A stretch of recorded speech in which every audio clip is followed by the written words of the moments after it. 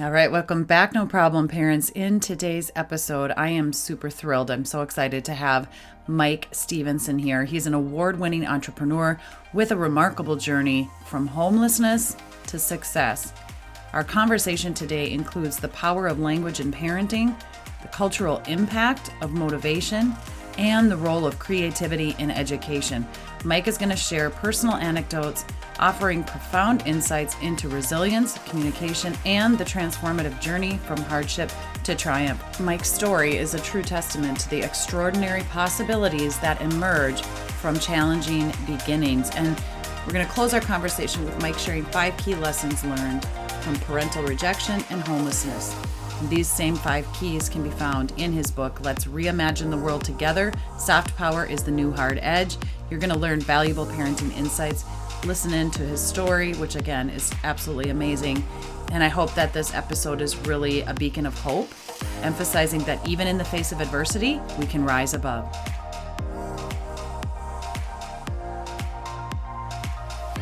Welcome to the No Problem Parenting Podcast. From toddler tantrums to teenage eye rolls, this podcast is your go-to for updated and old school tips and tools that are going to help you become the confident leader your kids crave you to be.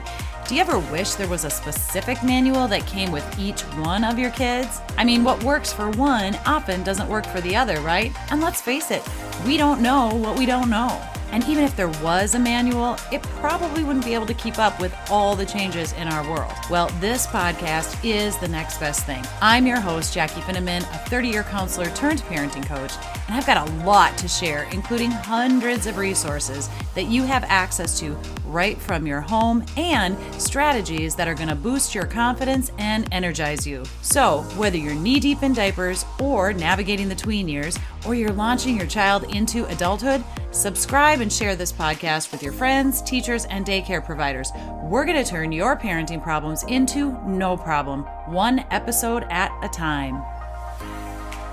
And today's podcast sponsor is Dr. JJ Kelly at drjjkelly.com and her Get Real program, an emotional skills training program based on dialectical behavioral therapy. If you have a teen or young adult experiencing ongoing conflicts in relationships, intense and rapid mood changes, the inability to relax, trouble recognizing choice, holding in your anger and then blowing up at others, or numbing out in response to fear, Dr. JJ Kelly's Get Real program is going to help. So go to drjjkelly.com for more information. And thanks again, Dr. JJ, for being a sponsor of the No Problem Parenting Podcast. Mike, I am so excited to have this opportunity to meet you. I have been following you, learning from your story, and I'm just very grateful that you're here. Welcome to the show. Thank you, and I'm delighted to be here. And similarly, I've been watching your progress as well. So we've been stalking each other, unbeknownst to either of us, which is really exciting. Yeah. Yes. And so we finally get this opportunity to meet. And I think one of the biggest reasons I was excited to have you on the show is you talk about the power of words and language, and how important that is for us as parents and how we're speaking to our children. Yeah. So I would like to start off a little bit with the power of those words as you experienced in your young childhood. We'd moved about a bit, as you probably gather from the book, early, and I've got no real kind of knowledge of this. But when I was born, a telegram was sent to my mother's father in Egypt. And she loved her father. And he died with it on his chest. Telegram announcing my birth. And I can't imagine what my mother went through in the very early days of my life. So I imagine there was trauma, great trauma. And that might have affected me from a very early age. But I found moving about, not being able to settle anywhere, and having to make new friends, I found that really difficult. Schools, I went to kindergarten in Pakistan, in Lahore. Then I was in a primary school in Edinburgh, and everything's grey and austere and cold.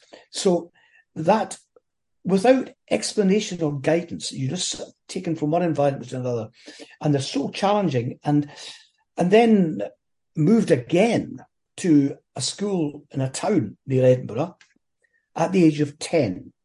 And I had a very bullying teacher who was 6'7". Imagine, I was small and he was a teacher who was 6'7", who used to hate me. I don't know why. Banged my head against the blackboard and all kinds of things went wrong. Then I was moved to another school, which I actually liked. Then I went into secondary school and schooling was just wrong for me. I was ill-fitting for the classroom from day one. Maybe I'd have been diagnosed as having ADHD. I don't know.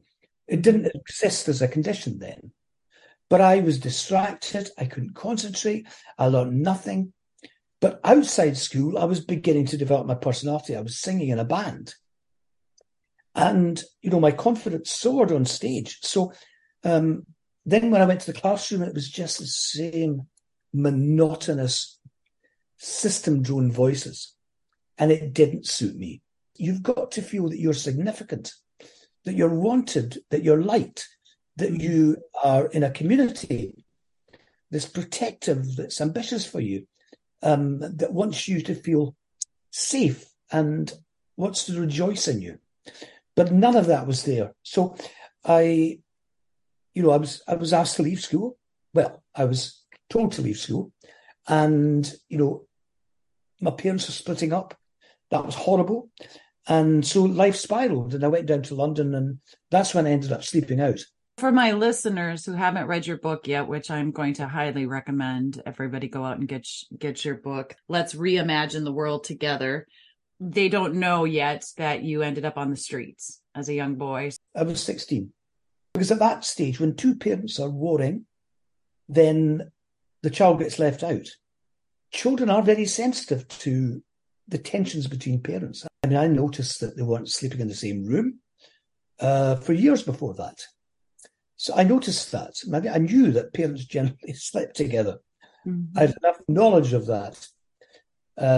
But it all went wrong and it had a horrible effect on me because, the only thing that gave me comfort in my life up till then was being at home, being part of a family. And all of a sudden, even that was disappearing. So I went down to London and that's when things started to go wrong. She got a job, but I got the sack from the job. So I found myself sleeping out. That's how it started. And this unfortunately happens to thousands and thousands of children every day that end up leaving home. They can't take it anymore. And they go out and they're going to be independent and they get a job and then that doesn't work. And then they find themselves on the streets. I had lots of things said to me, you'll never amount to anything, which I took with a pinch of salt, but of course it wounded me. So you kind of carry this belief that you are not worthy of a place in the world. So I was quite happy with my lowly position on the streets of London. Does that make sense? Yeah. I felt quite comfortable there because no one had any expectations of me. I had control of my own destiny in a limited way, let me tell you. But I had this experience when a charity picked me up one night and took me into this hostel.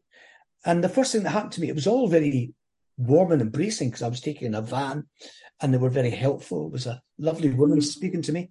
When I got to this place, it was a kind of Disney-esque building, with turrets. And I was shown into this tiled room and told to take my clothes off. Then I was hosed because this was meant to be de-lousing. I didn't have lice. But the assumption was, you've been sleeping out, therefore you haven't washed yourself, you've got lice. I didn't.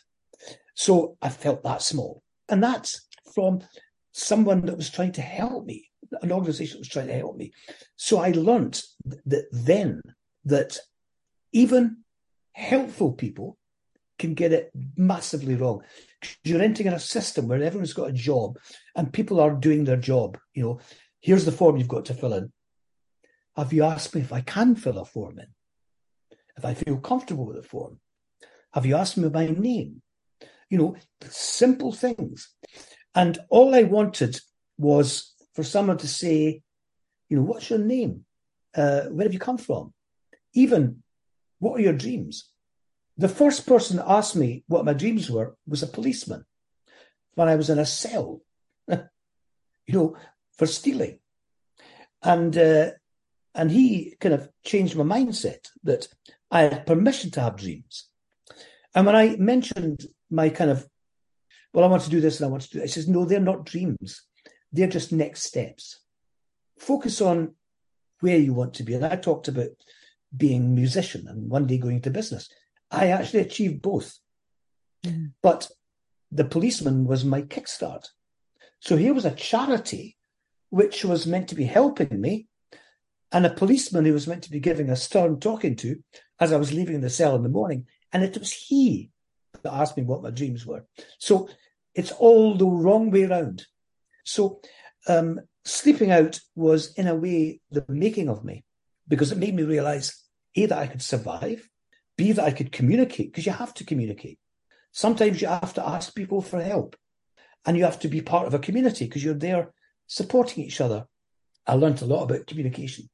And I think I learned about leadership as well, because there were some times when I was the assigned leader. This was my strength. I was the guy that could talk the hind legs of a donkey.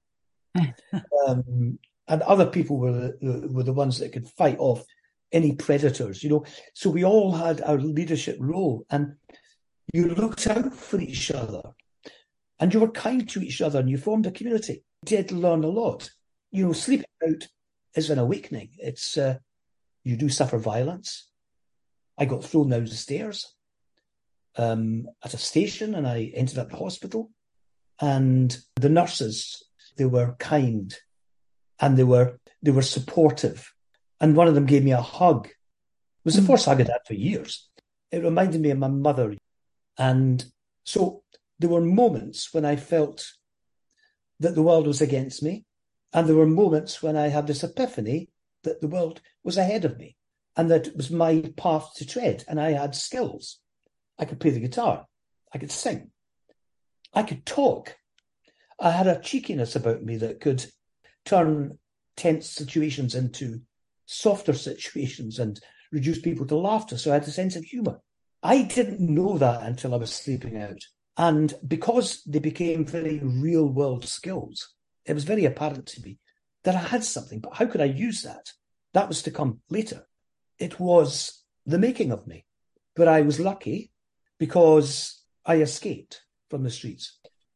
You need to feel valued. You need to feel significant. You need to feel you're needed, you're wanted. So I made my mind up that I wanted to lift people. And that's what I've tried to do. I've sometimes failed quite badly. But I do know that we do have a choice. And yet you look around and so many times people are putting people down, aren't they? I pride myself on being able to talk to a large audience and create a sense of unity and warmth. Yeah, that's your God-given gift for sure. Yeah, and that's a skill, but it would not have come if I hadn't had very negative early experiences. Now, what I'm saying here is that parenting is really important, but if it goes wrong, it's not the end of the world. It can be recovered, but it takes a series of accidents and encounters and a strong will to do that. And the policeman was the one that said, tell me what your dreams are. He would not let me leave the police station until I told him what my dreams were. That was one of the catalysts that you've had many, and again, reading the book, you've had 9 lives. You have so many experiences and examples. At some point while living on the street, you got a job as a construction worker. And I love that story about how you were given a role, you were given a very important job. It was the foreman on a building site. Now, I've been working in the building trade, construction. And it was usually, do this, do that, finish it by this time, just listen to my orders. And then I was assigned to this building site, and it was a wholly different experience. It was a big foreman with a soft hat and a broken nose, and he put his arms around me. And he said, "Welcome, Michael."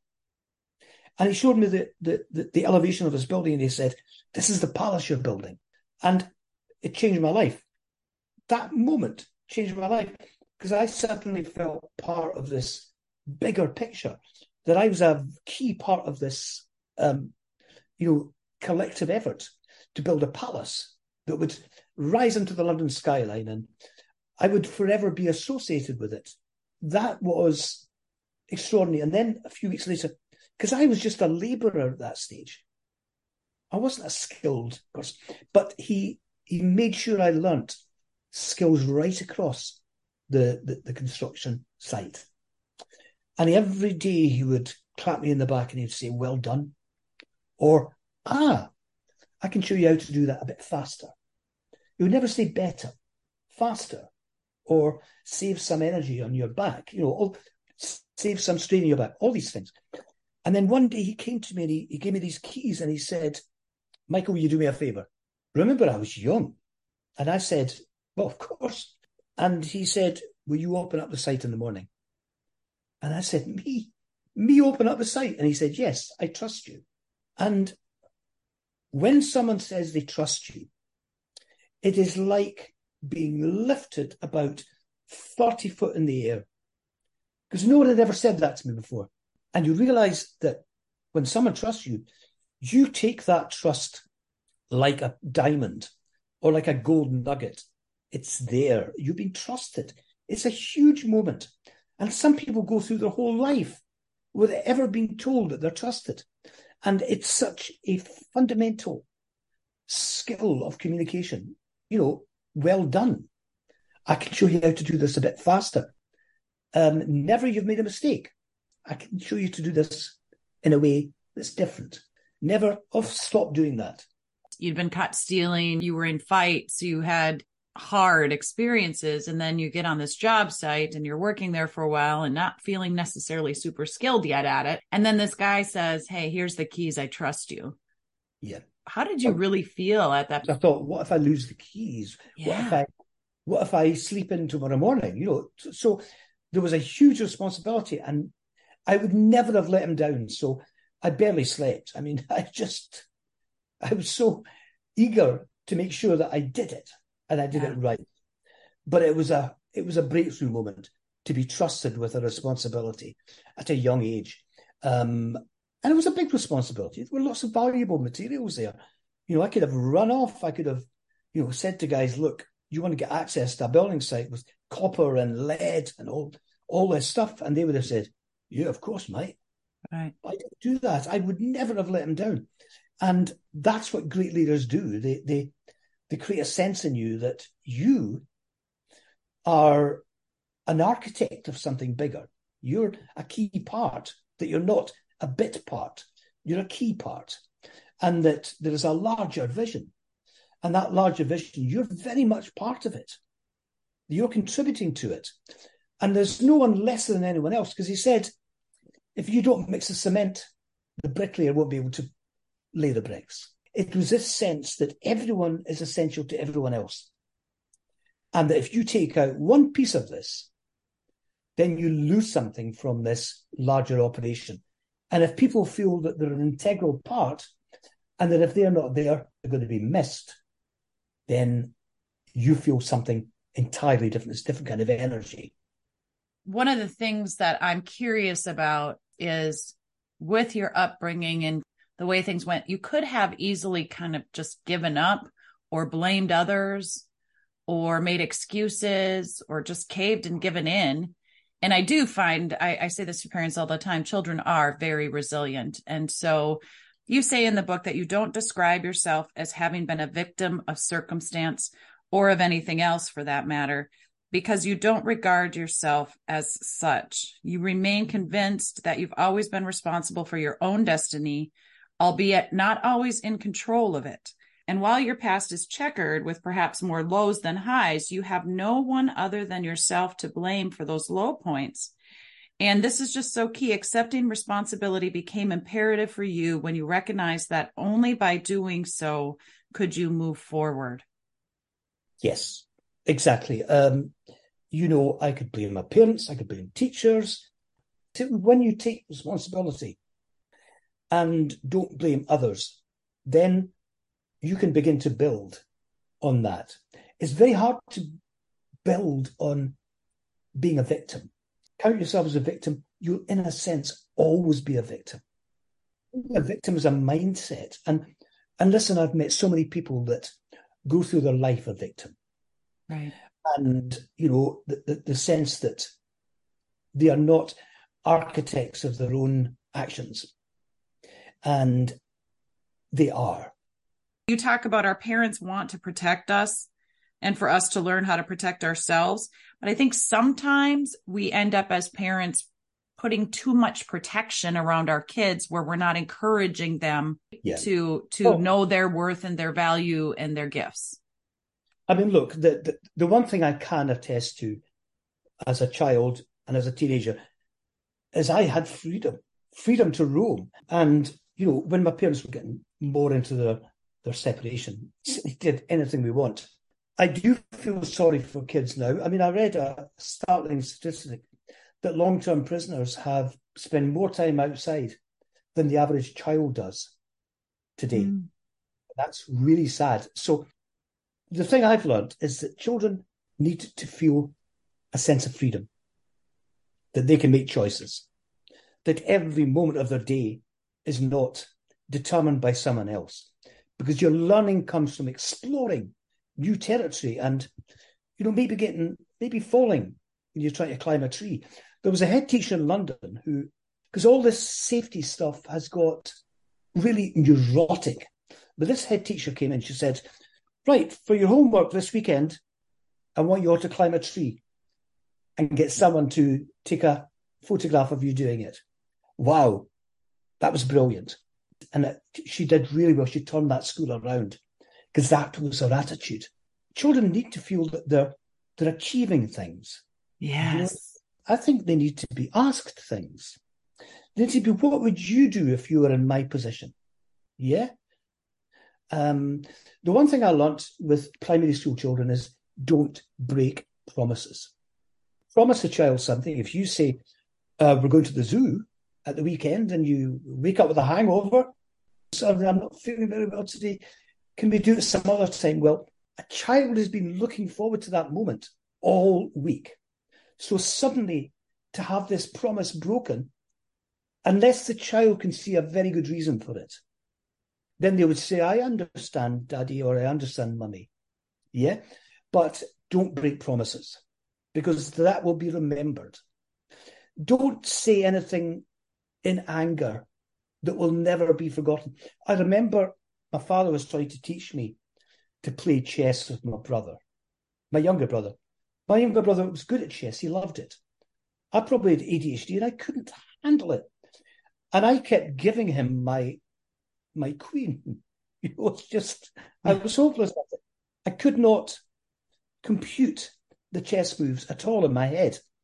So when I did it for the third time, my father went mad and he threw the chessboard in the air and he said, you're bloody useless, Michael. And I'll never forget that moment. Children never forget being called useless. Children will never forget being called stupid. And particularly when there's a kind of dramatic incident around it. The other thing I remember is getting a beating for something that I didn't do. Now, you learn about justice. You should learn about justice. And if you get the beating for someone else's actions, then you get this early sense of the world is not treating me justly. I've had a beating for something that someone else did. I've had a promise broken. I've had a chessboard thrown in the air in a peak of anger because I wasn't very good at it. I don't have to be good at it. That was my dad's agenda. You know, it wasn't mine. That is so important. Yeah. I think a lot of parents were putting our kids in sports and extracurriculars, and then we're living kind of vicariously through our kids, right? And they sometimes don't even want to do it. Or maybe they do, maybe they have an interest, but it seems like they can never be good enough. I want to talk about these 5 key things that are towards the end of your book that you have learned. Parents, let's keep these 5 things in mind as we're raising our kids. Number 1 is say precisely what I mean. Absolutely. No ambiguity. So don't speak with forked tongue. If you say something, don't leave any doubt about what you're saying, because if a child believes they can't answer back or can't ask questions, they will take a wrong message and they might get into trouble for it. Now, you've got to be really clear about what you're saying, yeah.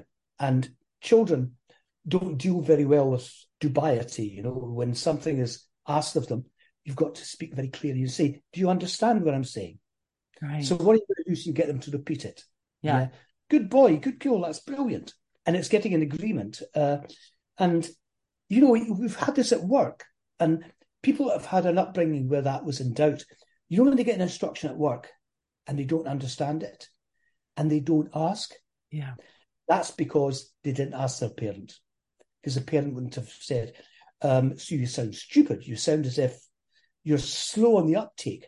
No, you're not. You just didn't understand. Can you please, I'm sorry to ask, but can you explain that again? I didn't quite get it. Most leaders will say, I'm so glad you asked. Right. You know, I sometimes do, you know, I talk fast, blah, blah, blah, blah, blah. And it's so glad that you asked me, because you did the right thing. Yes, yes. And just clarify, you know, parents will say, clean your room. Well, do they know what a clean room looks like, or what a clean room to you looks like? So let's be real specific what that means. The second one you say is ask how as well as why. Yeah. I think it's really important that we do why things. You know, we're going to do this because it's important. It's going to advance you, blah, blah, blah, blah, blah. It's going to make you a better person. You're going to love it. It's going to take you, you know, another couple of notches up the ladder, blah, blah, blah. But also, don't leave any doubts. If they say, how am I going to do that? Then in a sense, you've failed. You know, you might say, you can either work out how to do it, or I will tell you how I would do it.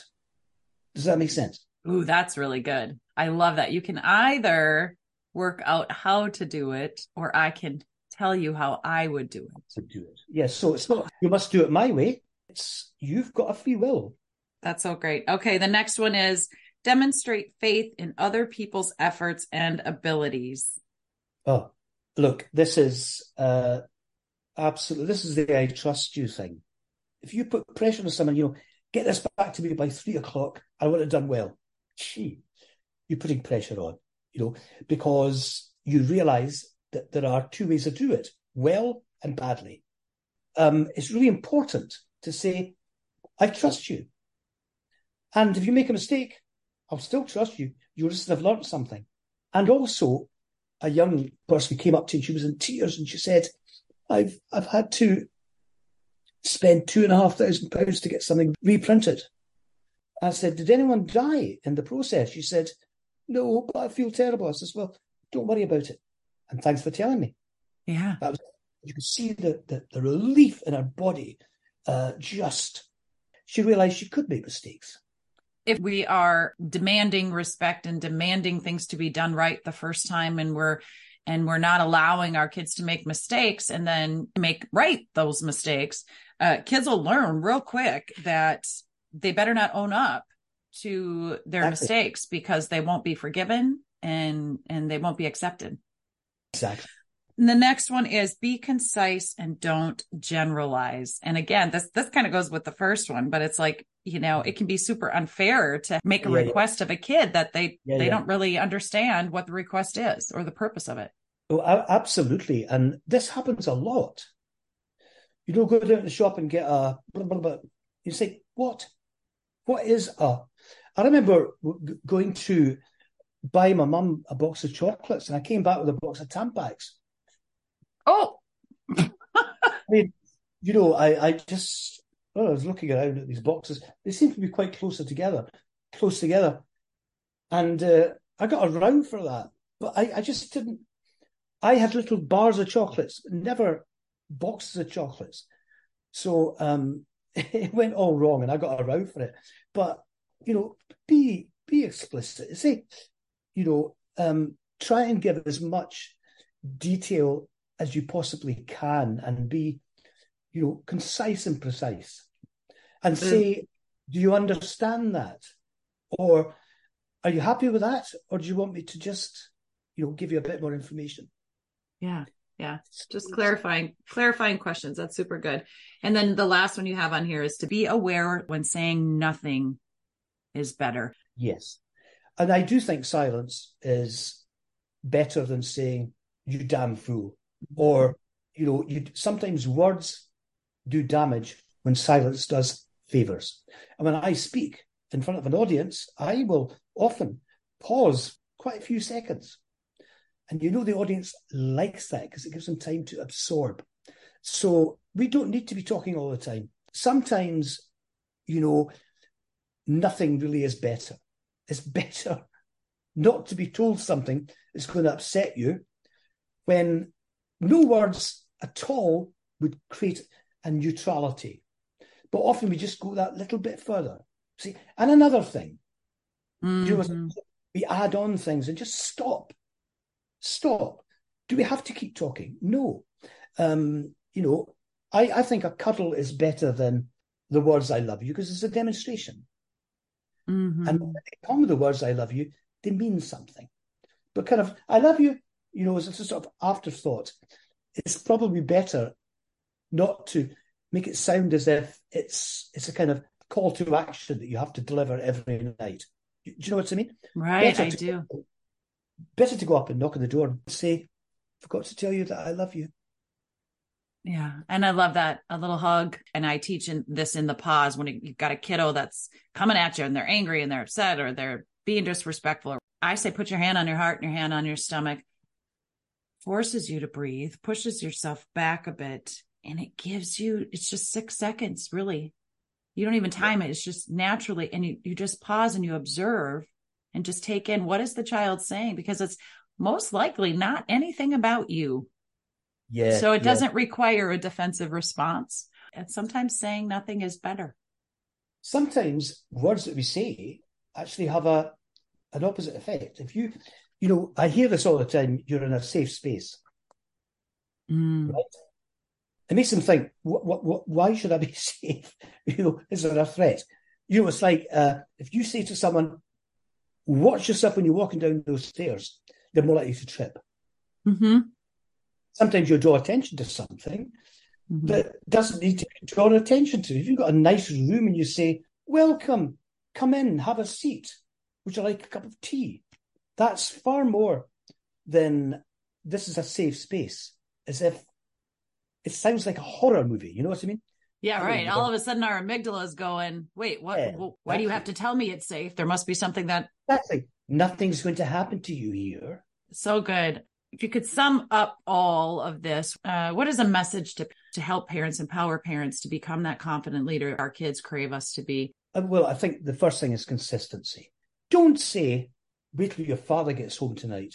We were brought up in a generation where men were meant to be feared, and these poor fathers would come back and they'd be told that someone had done something wrong, and they said, well, what do you want me to do about it? I've told him that you're going to deal with it. Never leave anything hanging and be consistent. The people that I remember most that made me happy when I was a child, go for the strengths, not the weaknesses. Have a sense of humour and give your child humorous descriptions, but never humiliate them. Because a child humiliated is a child damaged. It's as simple as that. Right. And they will carry that. And I love that you're pointing that out. Use humor, but not at the expense of your child or your spouse, but also to not take ourselves so seriously. I mean, I think humor relieves the pressure. My dad said, Jackie, without a sense of humor, tough is hard to live. It is. It is. And Scotland's got a really good sense of humour. The city, Glasgow, which has got a particularly good sense of humour. And it's a city with traditionally been impoverished, and then it's had periods of industry and the industry's taken away. That is where the humour lies. It lies in people who live with hardship. They're the funniest people, and they're storytellers because they tell stories about people that you just don't believe exist. Yeah. But they do in those communities. And humour is a great lifter. Laughter is great, but not at the expense of your child, not at the expense of your wife, not at the expense of your husband. Do you know what I mean? Humour has got to be self-deprecating. It's okay. Yeah, absolutely. Absolutely. Well, Mike, I have enjoyed this conversation so much. And I encourage people to go out and get the book. Let's reimagine the world together. Soft power is the new hard edge.